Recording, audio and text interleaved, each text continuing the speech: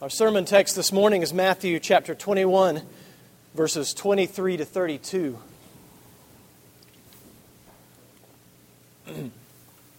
Again, Matthew 21, verses 23 to 32.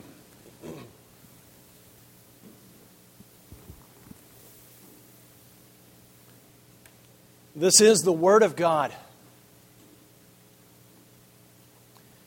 And when he entered the temple, the chief priests and the elders of the people came up to him as he was teaching and said, "By what authority are you doing these things? And who gave you this authority?" Jesus answered them, "I also will ask you one question, and if you tell me the answer, then I also will tell you by what authority I do these things. The baptism of John, from where did it come? From heaven or from man?" And they discussed it among themselves, saying, "If we say from heaven, he will say to us, 'Why then did you not believe him?'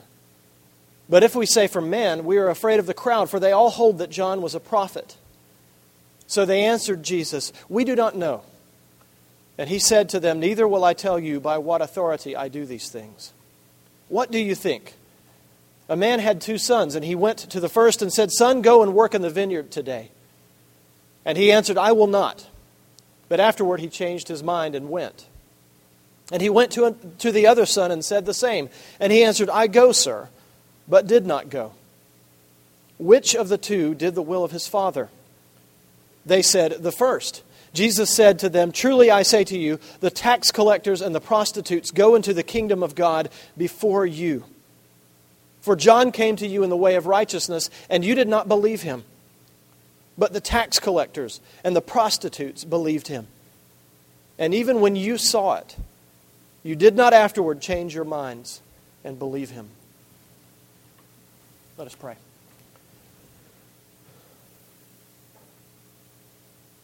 Our gracious God, we ask that by your Spirit we would feel the full impact of your words this morning.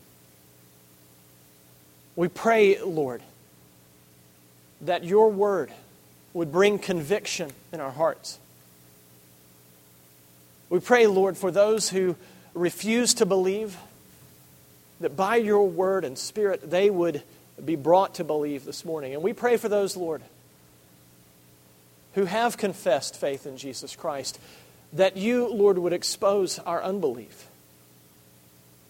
That you would show us, oh Lord, how much like the chief priests and elders we are. Convict us of our sin, we pray. Make us repentant.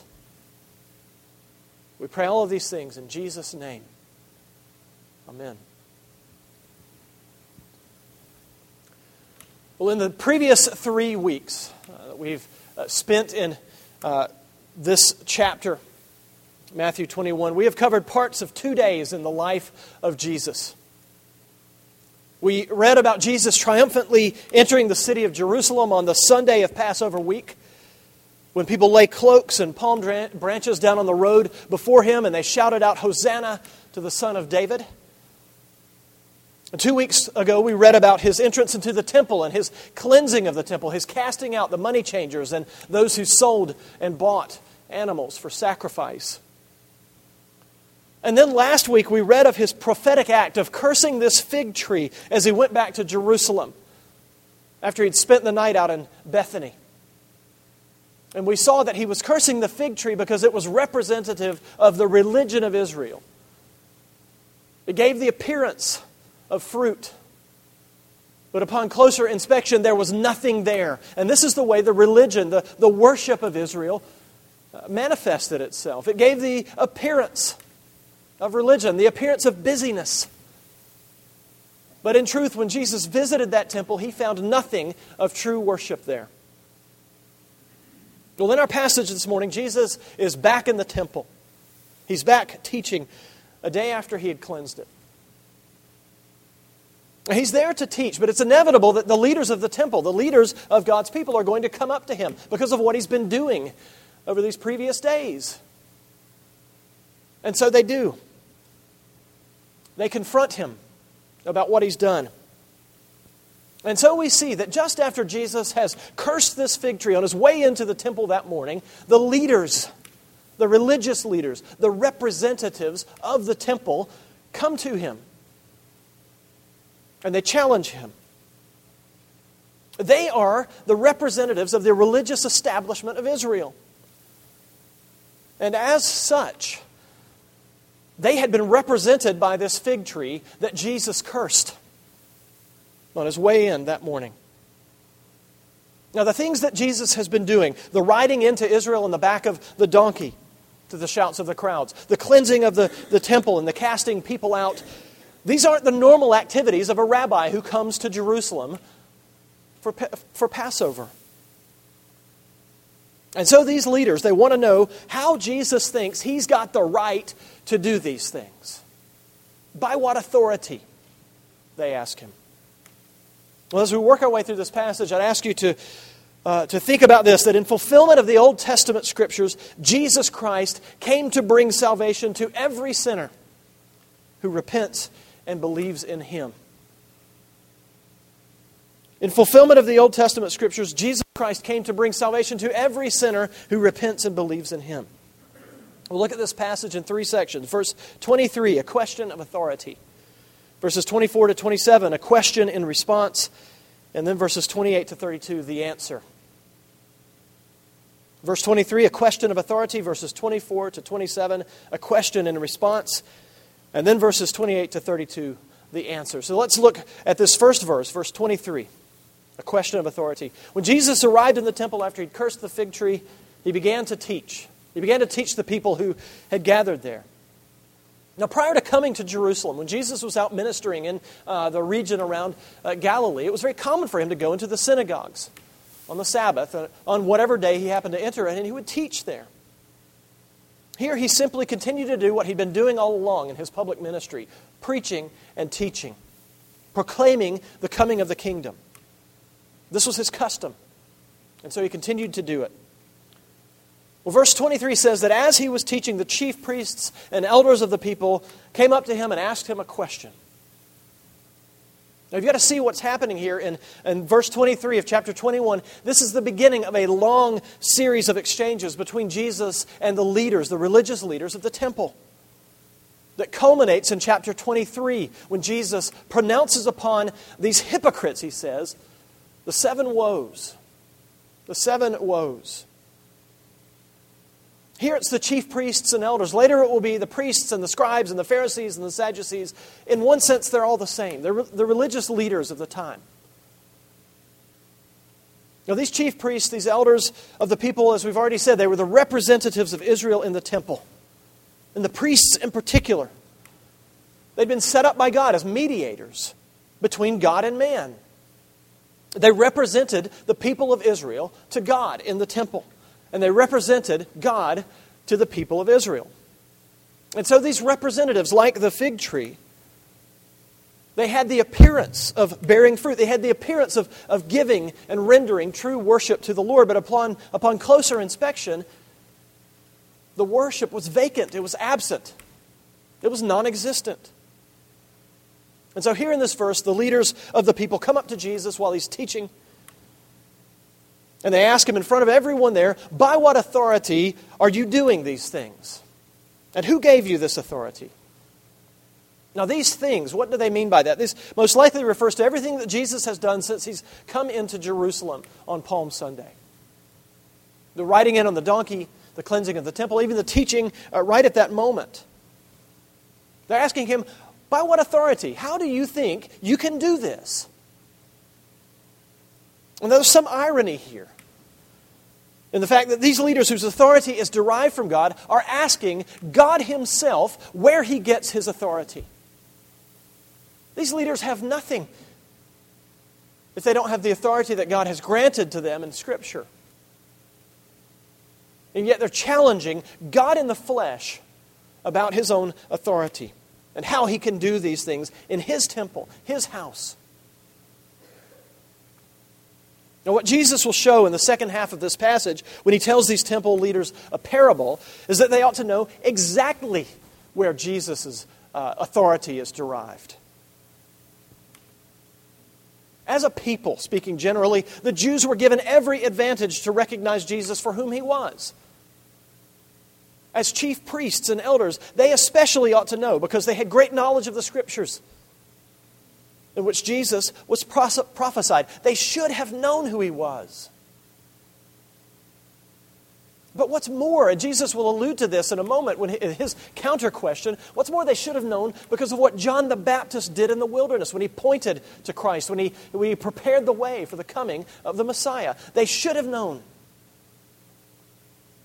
And by His entrance into the city, by His act of cleansing the temple, Jesus was giving clear evidence to them that He was the Messiah. He was the Christ who was to come. He was the one for whom they had been waiting. If these priests and elders had been paying any attention, if they had had eyes and ears of faith, they would have known who Jesus was. They would have known the answer to their question before they had thought to ask it. Well, let's turn and look at verses 24 to 27. In response to these leaders' question to Jesus, Jesus gives a question right back to them. And when He does this, He demonstrates His authority. He says in verse 24, I also will ask you one question, and if you tell me the answer, then I also will tell you by what authority I do these things. And then He asks this question, the baptism of John, from where did it come? From heaven or man?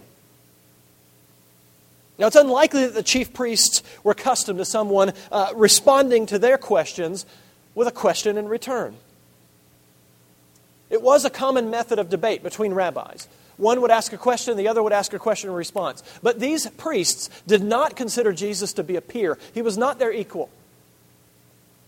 It was clear from their question to Him that they expected Him to answer their question. And as the next couple of verses make clear, the priests and the elders know that Jesus, by His question, has put them into a dilemma. They knew that if they said John the Baptist came from heaven, though it would be politically expedient for them to do this, they knew that Jesus would challenge them on why they did not believe John and what he said. But if they said that His baptism came from man, they were going to make the crowds very angry at them. They all liked John, the crowds did. The people believed that John was a prophet. That he was a prophet just like Malachi and all of the prophets before. They want to say that John's authority came from God, but they know that Jesus will catch them on a lie. They want to say it, but they don't believe it. What they actually believe is that John's authority was earthly. It was from man. But they're too afraid to say it. These chief priests and elders would have fit well in Washington, D.C. today.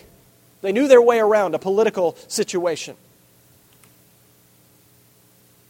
Jesus' question challenged the chief priests and elders more than this, however. For them to admit that John's baptism was from heaven would also force them to regard Jesus as more than simply a rabble-rouser from the country. They couldn't just look upon Him disdainfully. John had spoken of Jesus. He had spoken of there being one who came after Him, whose sandals He was unworthy to carry. And when Jesus did appear, John the Baptist exclaimed in the book of John, chapter 1, verse 29, "Behold the Lamb of God who takes away the sin of the world." For them to say that John's authority came from heaven, His baptism came from heaven, would be to say that Jesus' authority came from heaven. These two men were bound up together. They were inseparable. Their ministries were very closely related. John's authority came from Jesus. His reason for existence was because he had been sent to prepare the way for the Messiah, for the coming of Jesus. This is his purpose.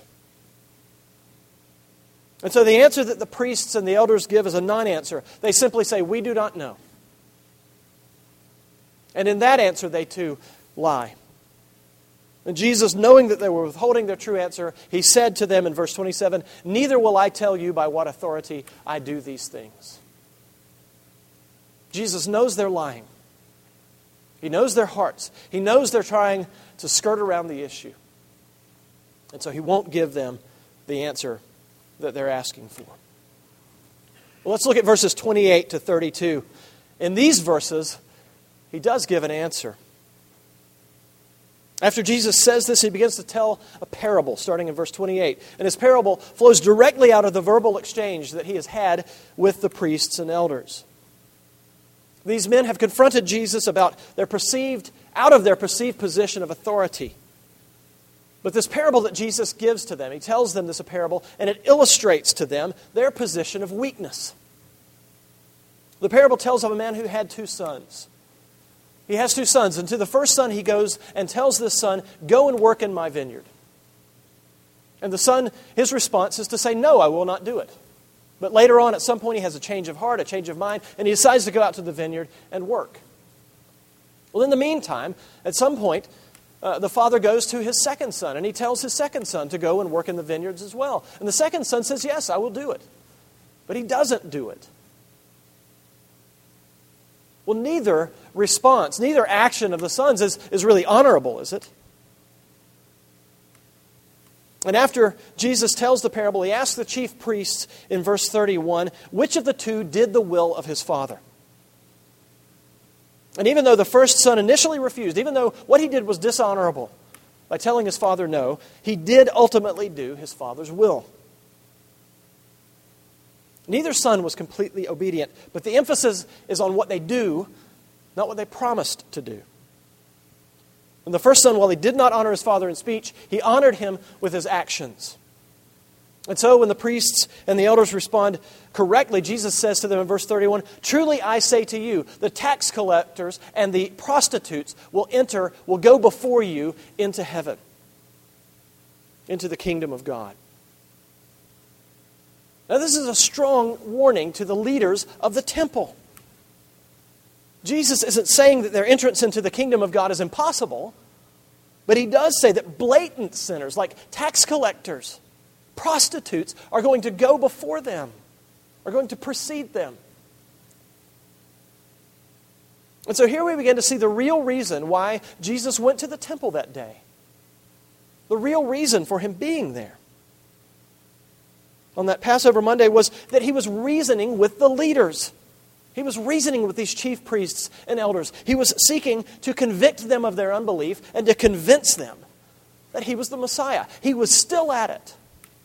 Mere days before his crucifixion, he was still spreading the gospel. Now, they refused to believe that John the Baptist was a prophet, as they admitted in verses 25 and 26, and they were refusing to believe that Jesus was the Messiah. And so Jesus is saying that the religious leaders of Israel, they're worse sinners. Pay attention to this. They are worse sinners than tax collectors, prostitutes. These people are in collaboration, in cahoots with the Romans. They're worse than Gentiles and pagans.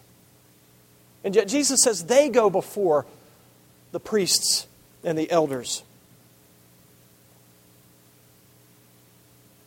The priests and elders were persisting in their unbelief. But these tax collectors, these prostitutes, had repented. They had believed. They had listened to the words of John the Baptist when he told them to repent. And they had believed in the one that John the Baptist said would come after. Well, Jesus continues in verse 32, "For John came to you in the way of righteousness, and you did not believe him. But the tax collectors and the prostitutes believed him, and even when you saw it, you did not afterward change your minds and believe him." Now, verse 32 fills out the lesson of the parable. The tax collectors, the prostitutes, they were like the first son. They initially failed to do what was right, but then they were obedient to the Father. They heard what he said. Initially, they didn't obey, but it lingered in their minds, and they eventually repented. They came to faith in Christ. The chief priests and the elders were like the second son. They gave lip service to what the Father commanded them to do. Yes, I'll do it. But they didn't. What they had been charged to do, and specifically that temple worship, it was false, it was empty, it was void, it was nothing.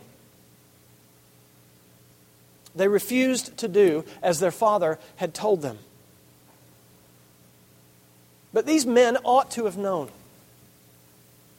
They ought to have known who Jesus was. They ought to have known what He had commanded them to do. They had the Hebrew Bible.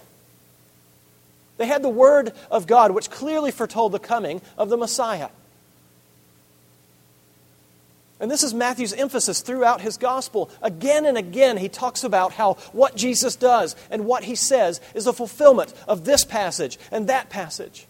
Over and over again, he demonstrates that Jesus is the fulfillment of the Old Testament, of the Hebrew Scriptures. These priests should have seen it. They could have seen it from a mile away if they had reached out in faith. They should have seen that John the Baptist was the messenger of Malachi 3, who came to prepare the way of the coming Messiah. These leaders were in a privileged position. They had access to Scriptures like no one else had.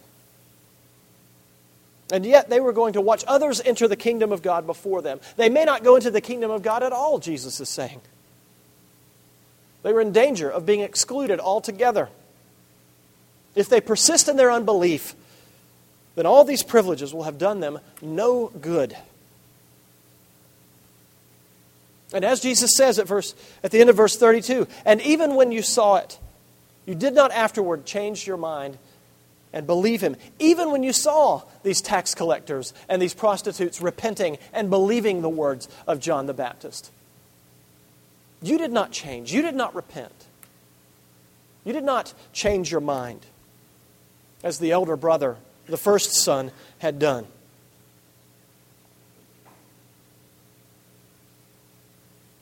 Ultimately, through John's baptism of repentance, he pointed the way to Christ.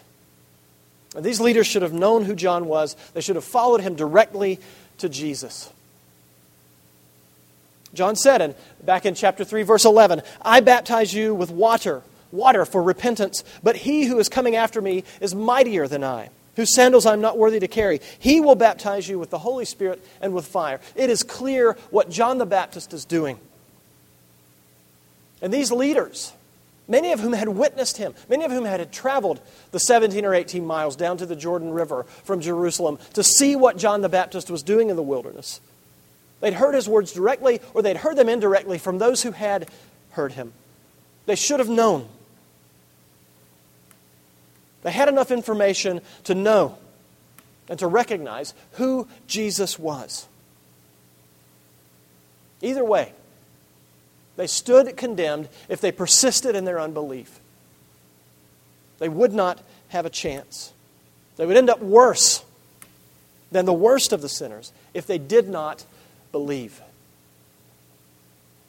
Now, it's often said,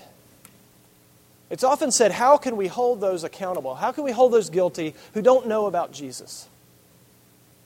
Well, here, these chief priests, these elders, later on Jesus will confront the Pharisees, the scribes, the Sadducees, the religious leaders of Israel. They saw Jesus face to face. They knew their Scriptures.